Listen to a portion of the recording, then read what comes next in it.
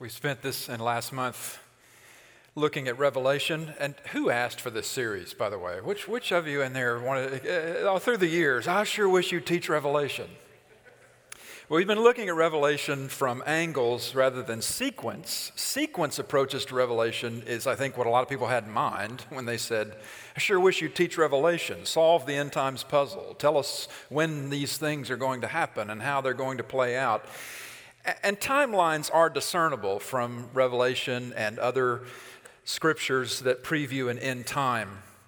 But the approach that I've taken accords more with the purpose of doctrine, which is to teach followers of Jesus how to live now in his presence, what we need to know now in order to follow him. If we know Jesus is Savior and Lord, and is gathering to himself people who give him the worship that he is due in response to his grace to us, if we're the people who love him, if we count ourselves among the people who obey him, who follow him, then the reason we study doctrine is to enhance and enable our love for him and our obedience to him and our worship of him and our witness about him. So then if doctrine does its job, it equips us.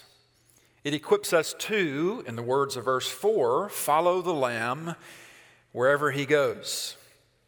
And doctrine that equips us for this includes eschatology, which is end times theology. You take the Greek word eschaton, which means end times, and you put ology on it, and you get the doctrine of the end times. Now, there's a number of places in Scripture that talk about the end. And whenever Scripture pulls that curtain back, as it were, and shows us the end, in a lot of those contexts, we're told to maximize the present. A lot of times when you're reading the Old Testament, people think the prophets always talked about the future and things to come, but the prophets of the Old Testament talked more about their present time. They did see things that were coming ahead of them, but they talked more about how do we respond to God right now in the terms of the old covenant that they were under.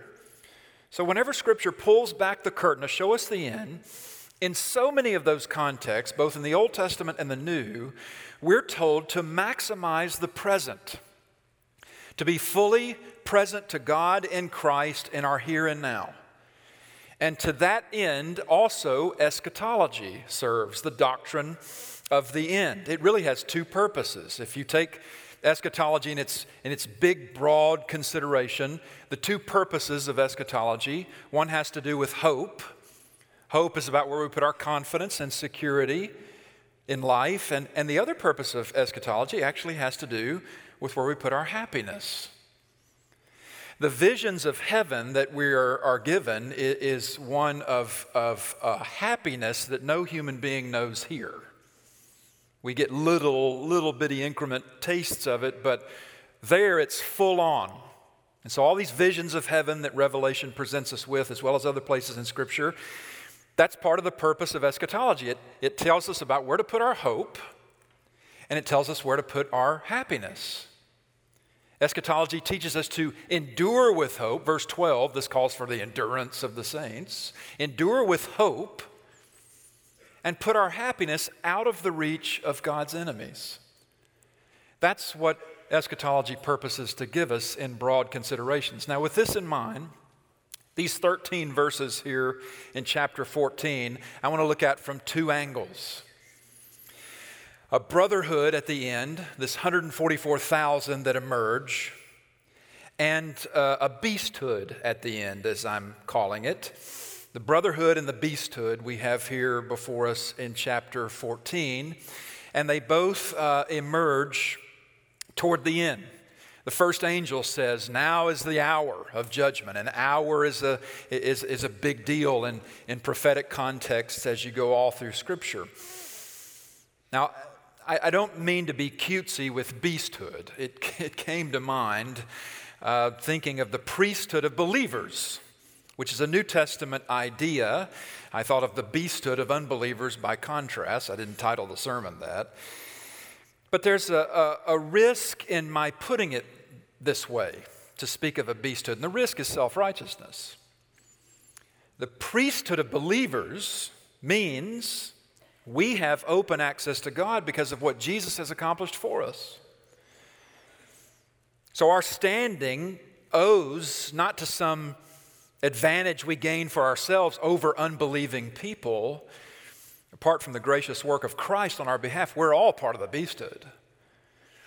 But here in this passage, there is a stark contrast. Where we are in Revelation, we've not gone verse by verse or chapter by chapter. Where we are is in some of the most intense parts of future judgments to come. And you get this very stark contrast made here. The 144,000 in the first few verses, they are a kind of priesthood of believers by description. That is, they approximate priestly purity. If you look at how they're described, namely in verse 4, and you go back and look at the Levitical law, you see that the priests trek with the same description of these 144,000. They're basically warrior witnesses. Look at verse 1. I looked, and behold, on Mount Zion stood the Lamb, that's Jesus, and with him 144,000 who had his name and his Father's name written on their foreheads. Now, if you go down then to verse 9, the third angel says, if anyone worships the beast and its image and receives a mark on his forehead or his hand, and also down verse 11, where he talks about the worshipers of the beast and its image and receives the mark of his name. So both groups are marked out. The 144,000 are marked out by God's name, and the beasthood is marked out by the beast and its image, meaning owned by. That's what having the name of someone on you means in biblical language. If you're not talking about a son or daughter, you're talking about being owned by them. So this is true of the brotherhood, as I'm calling in this passage, the 144,000. It's true of the beasthood. Both groups are owning, they're being owned by who they're owned by.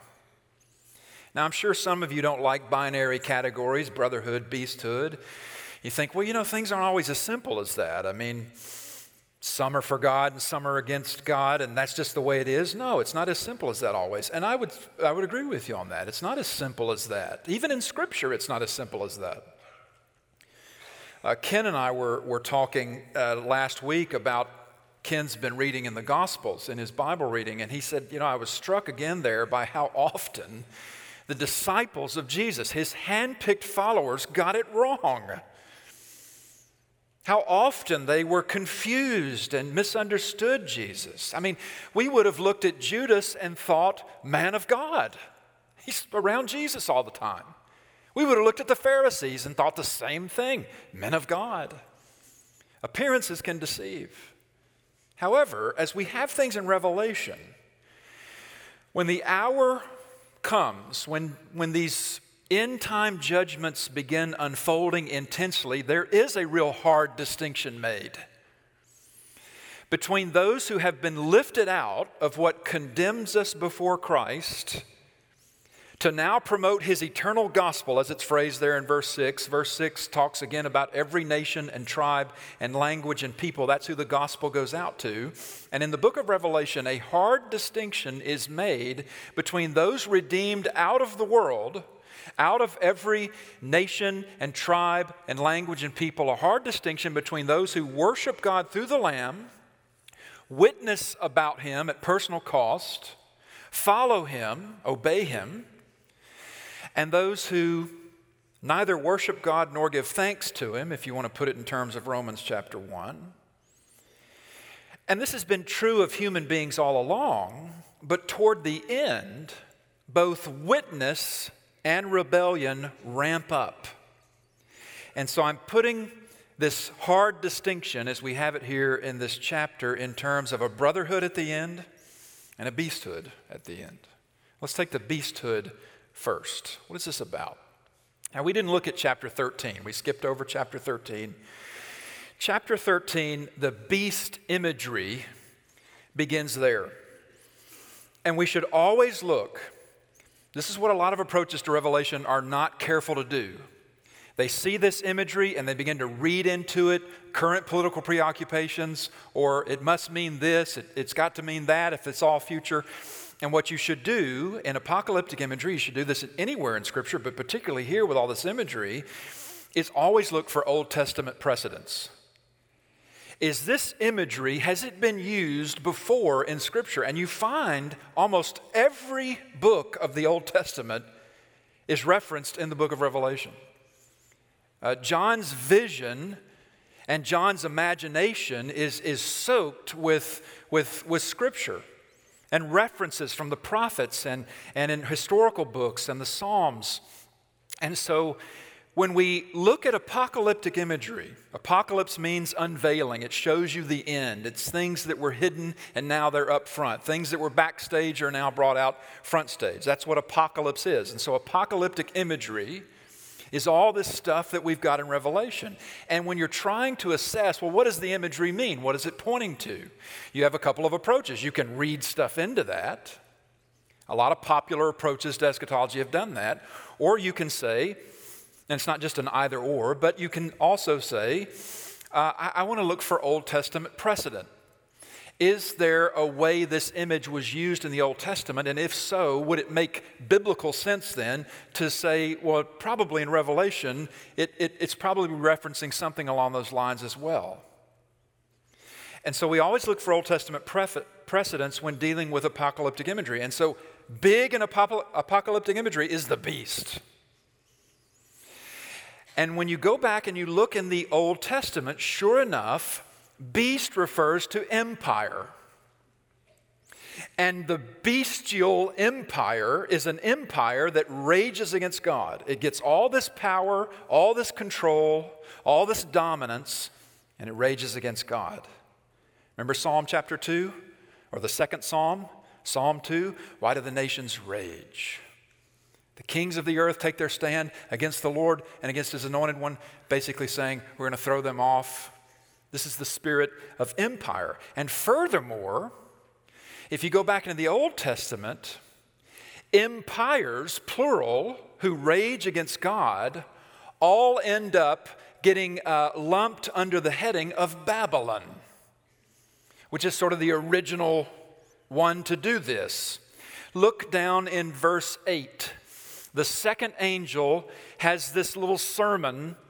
Fallen is Babylon the Great. This is verse 8. Fallen is Babylon the Great, she who made the nations drunk with the wine of her passion and sexual immorality.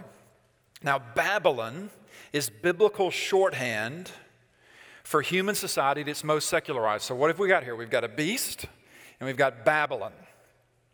And Babylon is biblical shorthand for human society at its most secularized. Now, what we need to understand about secularism is that it's not neutral. A person who's been thoroughly secularized has a belief system, even if it's a kaleidoscope of options. But in secularism, you're free to choose whichever thing you want to believe. There is no big guiding truth that all of us must adhere to. And so what it means to be secularized is not just no belief in the triune God of Scripture, no devotion to Him, no allegiance to Him, but secularized societies actually encourage disbelieving in the God of the Bible. The cultural rewards all side with disbelieving. Stephen Hawking, as a representative, the great scientist, he said, science doesn't disprove the existence of God, but it makes belief in Him irrelevant. What it means to be secularized is not no belief in God, that's there, but the accomplishment of unbelief. Everybody believes something. Everybody who pretends they're religious, they still are. It just may be a religion of their own making. It's coalism. It's Lenism, It's just something of their own creation. Nobody is neutral except probably psychopath. That would be the only neutral person I can think of. Not that I know any. just looking at this in verse 8, we're talking about the beasthood first. We'll move to the brotherhood further up in the chapter. This beasthood that in the end God judges. Throughout the Bible, beast is used for empire. And throughout the Bible, Babylon, a place name, an actual real place, but the spirit of Babylon attaches to all these empires that go through history. You can look back at the Old Testament book of Daniel, and you can see him talking about the Persian Empire and the Greek Empire and the Roman and all of that. And furthermore. And so Babylon designates not just empire, but empire at its worst. It's successful, it's wealthy, it's accomplished a great deal, but it's secular because it worships itself. It turns in on itself. That's the hallmark of a secularized society. Ultimately, the reference for meaning, identity, and purpose is the self. Empires, dynasties, they all do it sooner or later. Now, we can illustrate this from the Daniel story. I've mentioned him a couple of times, so I want you to think of one thing in particular in the Daniel story. You've heard about Daniel since you were a little shaver in Sunday school, right? You remember the golden image. There's a king in Daniel named Nebuchadnezzar, and he's the king of Babylon, the actual ancient Babylon, the original mold. And Nebuchadnezzar was their king, and Nebuchadnezzar sets up a golden image. And he says to everybody, all people groups under the Babylonian empire domain, you got to worship this image that I've made. This is in Daniel chapter 4. And in that particular thing, what's actually going on is something called forced pluralism. Now, societies are pluralistic. Our society is pluralistic. That means there are many different beliefs and religions, and we all unify around a common constitution and a certain understanding of nation and rule of law. But pluralism is a fact. It's a fact of global existence. But enforced pluralism says you're free to worship any God you choose as long as you worship this one too. That's forced pluralism. And that's what happens to Daniel and his companions from Israel when Babylon takes over and they go into Nebuchadnezzar's service. They were facing an old version of the beasthood with Nebuchadnezzar at the helm.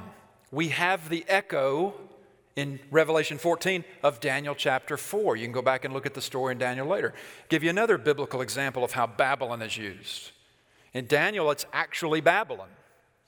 But if you go to, for instance, the first letter of Peter, the Apostle Peter wrote 2 letters in the New Testament. And at the end of the first one, he says, "She who is at Babylon sends you greetings." Now, he's not in the place Babylon. He's in Rome.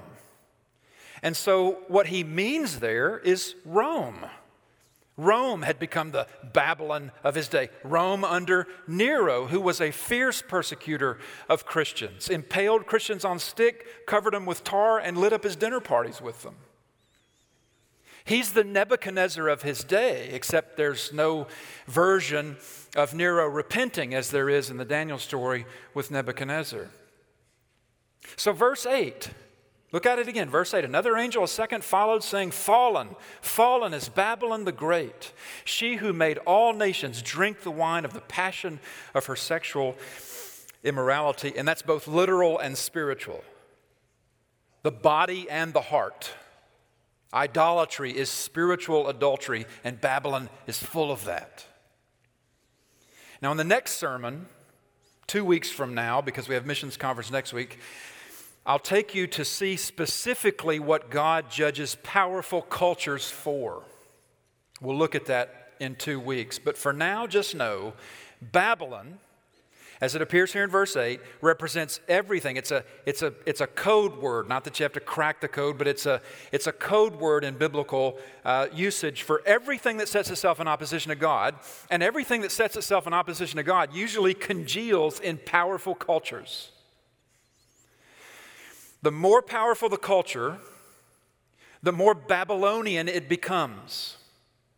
Meaning it becomes very self-beholding and very self-righteous about it, even though it's very unrighteous.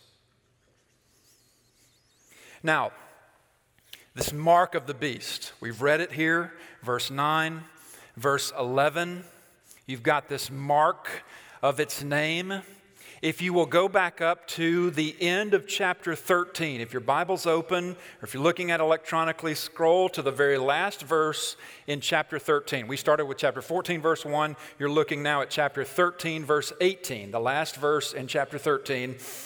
This calls for wisdom. Let the one who has understanding calculate the number of the beast, for it is the number of a man, and his number is 666. What is this about?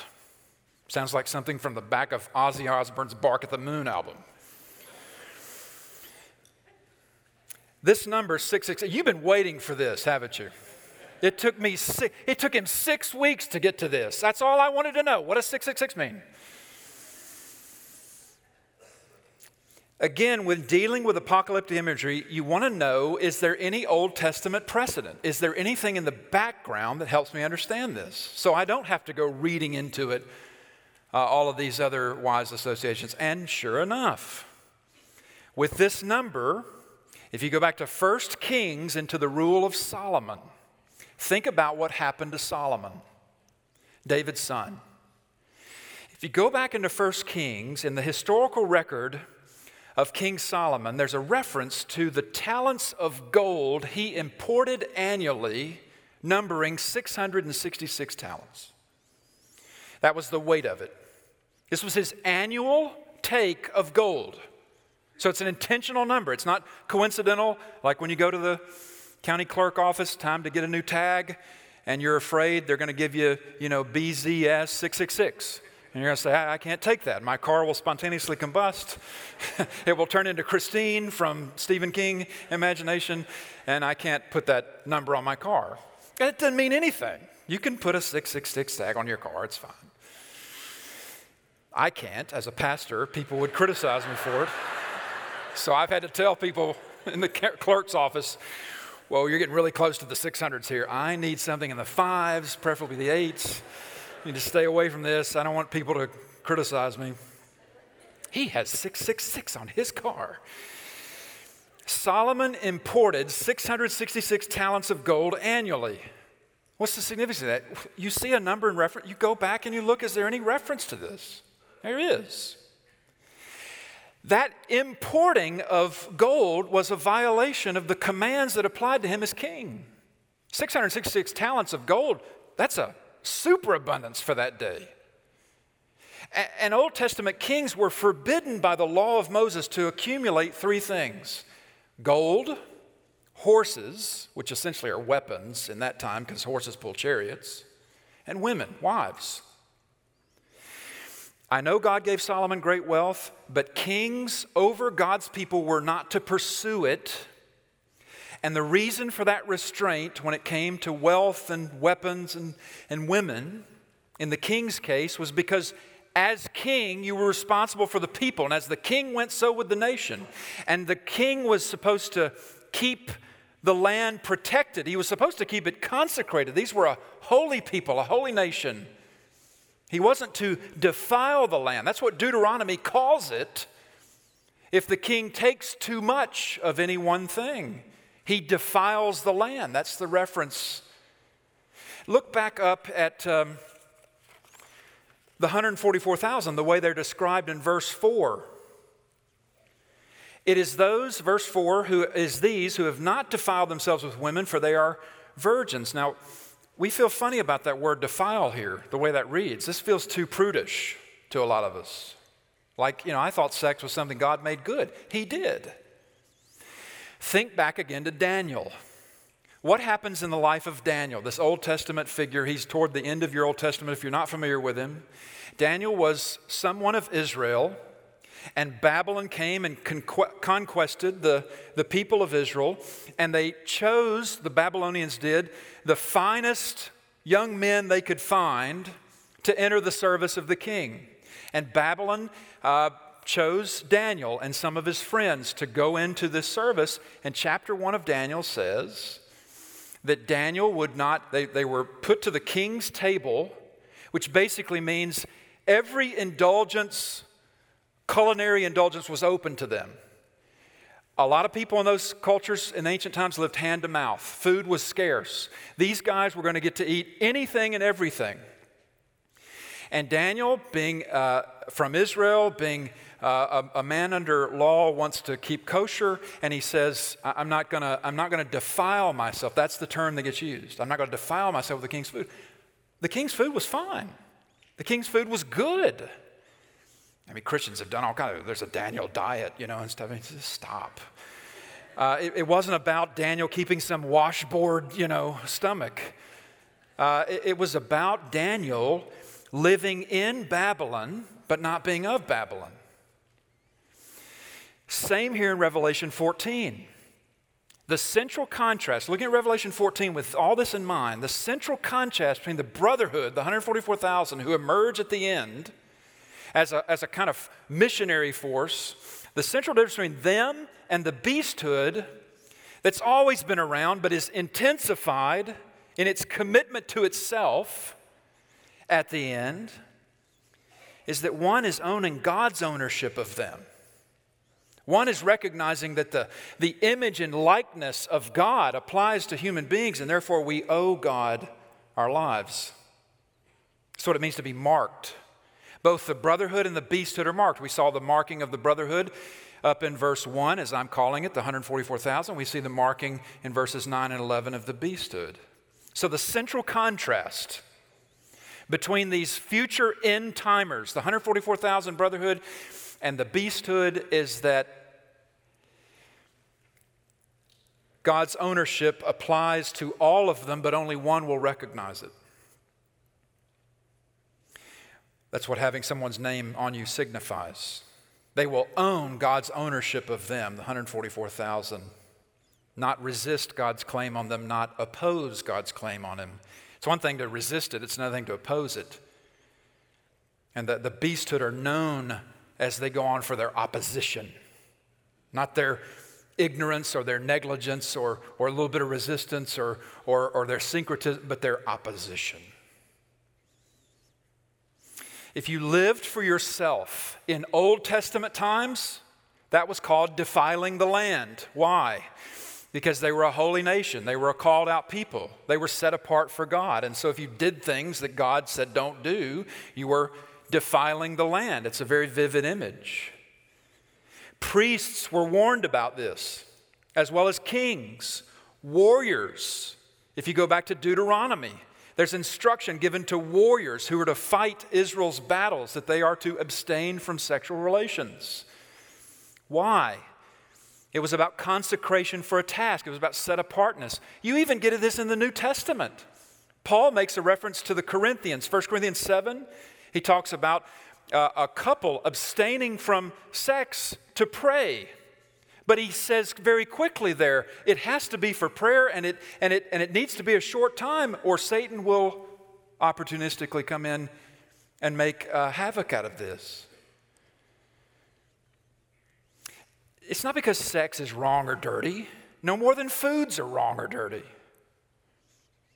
The 144,000 are consecrated to God as the last missionaries on earth, essentially.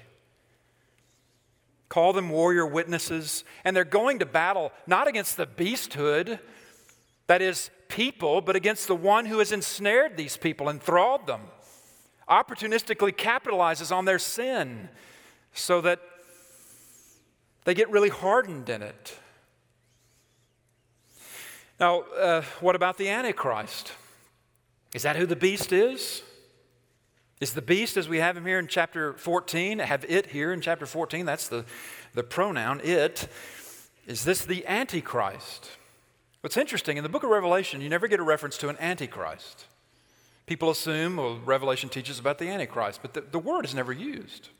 You get this imagery of the beast, and there's more than one beast. In chapter 13, there's a sea beast and a land beast. The sea beast appears to be a Gentile power. The land beast appears to be a frenemy of Israel. But nevertheless, John does talk about the Antichrist in his letters. And again, Revelation is a book from John, just like the Gospel of John. And then John had some letters, 1 John, 2 John, 3 John. These are all in your New Testament. And if you go back and you look at 1 and 2 John, his letters to churches, he talks about antichrists, plural. And he talks about the spirit of Antichrist. And in one particular place, 1 John 2:18, he says, his readers have heard that Antichrist, singular, is coming. So he talks about Antichrists, plural. He talks about Antichrist, singular. And we say, so which is it?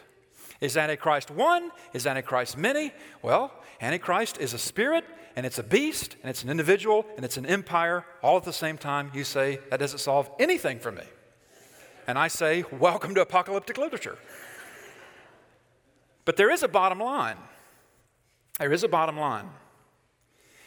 What all this beast imagery points to is a dedicated opposition to God, which both human and spirits, fallen angels, Satan and his realm, participate in, sustain, ramp up, energize, animate, keep it going, glory in it. It's political, it's personal, it's a dedicated opposition to the gospel of Jesus and its implications for dying to self. See, it's one thing to say, well, they're opposed to God, but God is very general. Now, we know what we mean. We say God, we mean the triune God, one being in three persons, Father, Son, and Spirit. But it's not just opposition to God here in Revelation. It's opposition specifically to the gospel of Jesus Christ and how that gospel implicates all of life. Now, this opposition, it's always been true of the world, but it ramps up toward the end. And so what the beasthood is, it's the triumph of secularization. Our putting our ultimate hope and happiness in ourselves and what we accumulate and accomplish for ourselves and wanting God to stay totally out of that. But God keeps sending witnesses into that, right into the teeth of it. He never leaves himself without witnesses because he's never without grace and mercy, even in judgment. And that's where this brotherhood comes in. Look at them, the 144,000 strong brotherhood, marked by death to self. They have a kind of priestly purity to them, a kind of warrior focus. Jesus originally described his followers would be those among whom it is obvious that they have died to self. So they fit an original mold here. If you and I are worshipers of God in Christ, if we respond to God as the angels do in verse 7, fear God and give him glory. Angels worship him, though they are not redeemed creatures themselves, but they are nonetheless worshipers of God and messengers for him. And so are we by way of our redemption, reconciled to God through the gracious work of Jesus on our behalf. If we respond to Jesus, the Lamb, as he's called here in verse 1, verse 4, if we respond to him with worship and with praise and with thanksgiving and obedient love, we're also numbered among his brothers, which also includes sisters. But this brotherhood of 144,000, because they are very specific, here in chapter 14, back in chapter 7, you get the tribal listings of where they come from. And you've been given multitudes in Revelation, and so this doesn't appear to be a little bit of everybody. It appears to be a very specific group. The 144,000, they're numbered off more than once, more than twice. This brotherhood, as we see them here, it's kind of a throwback group. The flavor is distinctively Jewish. Jewish apostles, why are they 144,000? Well, go back and look at how numbers are used. Who are the Jewish apostles? 12. What's 12,000 times 12? 144,000. What are the Jewish apostles? The first great missionary force. What are these Jewish men? The last great missionary force. Like their apostolic forebears, these guys are distinguished by special calling.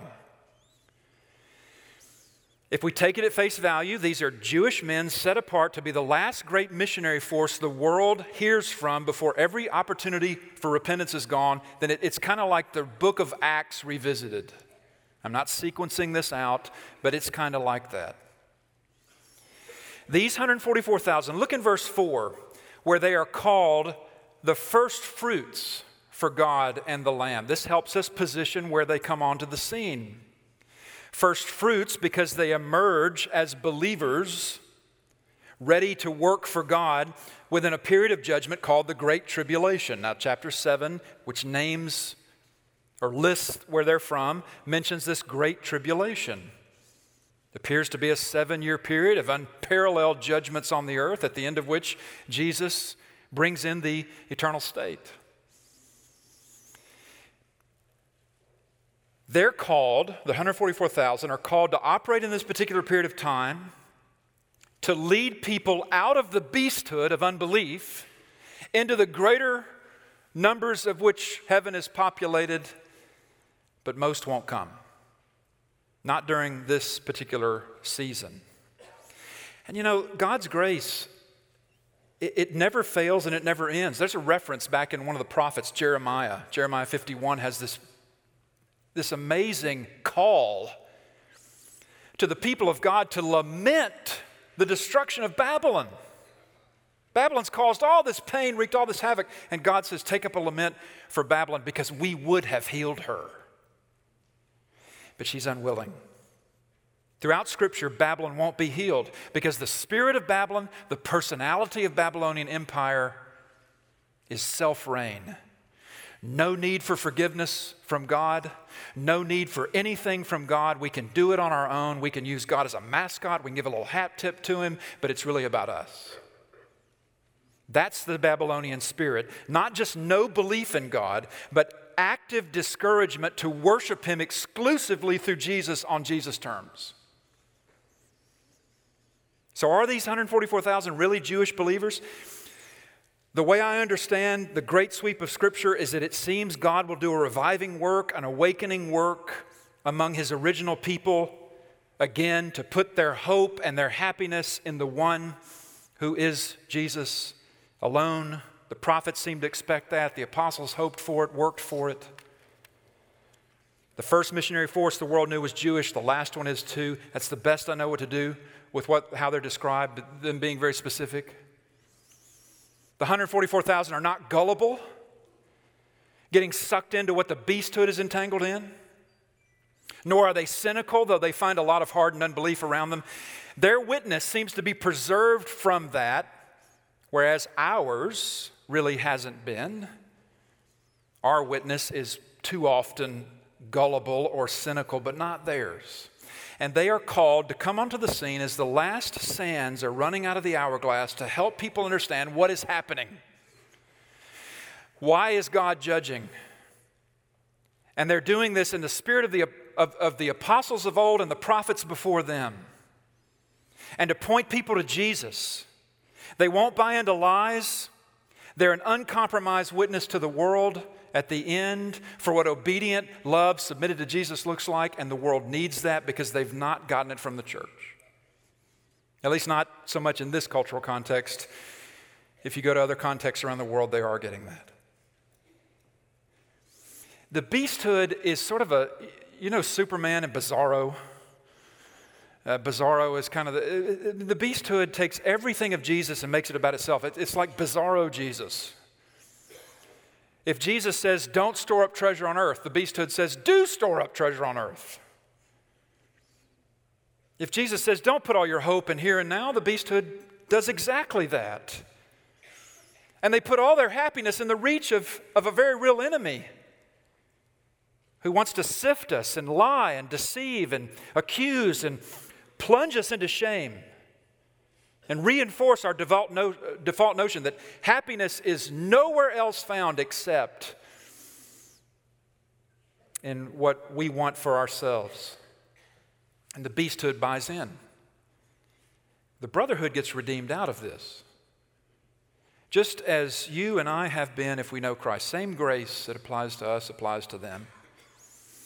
You know, when you think about this today, you say, well, how is this possible? Because Israel is a really hardened place to Jesus. It's friendly to Christians. I mean, we're their tourism industry. And the guides know how to play to our devotion. They know how to make every group think they're right on the cusp of believing, because we've figured out the one thing that nobody's ever brought up to them. But Israel itself is hardened to Jesus. In fact, there are far more Palestinian Christians in that region than Jewish believers. The Palestinian church is alive and vibrant. But you don't find a Jewish church like that. That's a fact.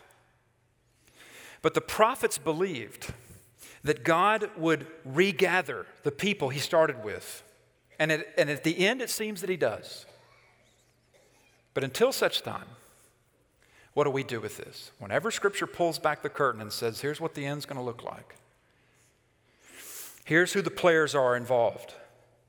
We're instructed to maximize our present time, to move closer to God, to assimilate everything he's promised to be for us in Jesus, and fend off whatever seduces us into putting our hope and happiness in lesser things. The Lamb reigns now, and the Lamb will reign, and blessed are those who follow him. Let's pray. Stand with me, please. Father, we thank you for this time and this opportunity to look in your word at challenging passages which are hard to fully comprehend. Grant us an apprehension, but not an apprehensiveness. Lord, we thank you that you, in doing all things well, that includes the end. Includes how you will bring all things to the conclusion for which you have drawn us to. We thank you that you have it all in your time and in your manner. Father, we pray we would understand from this passage what we need to understand in order to glorify Christ in our here and now. And we pray this in his name. Amen.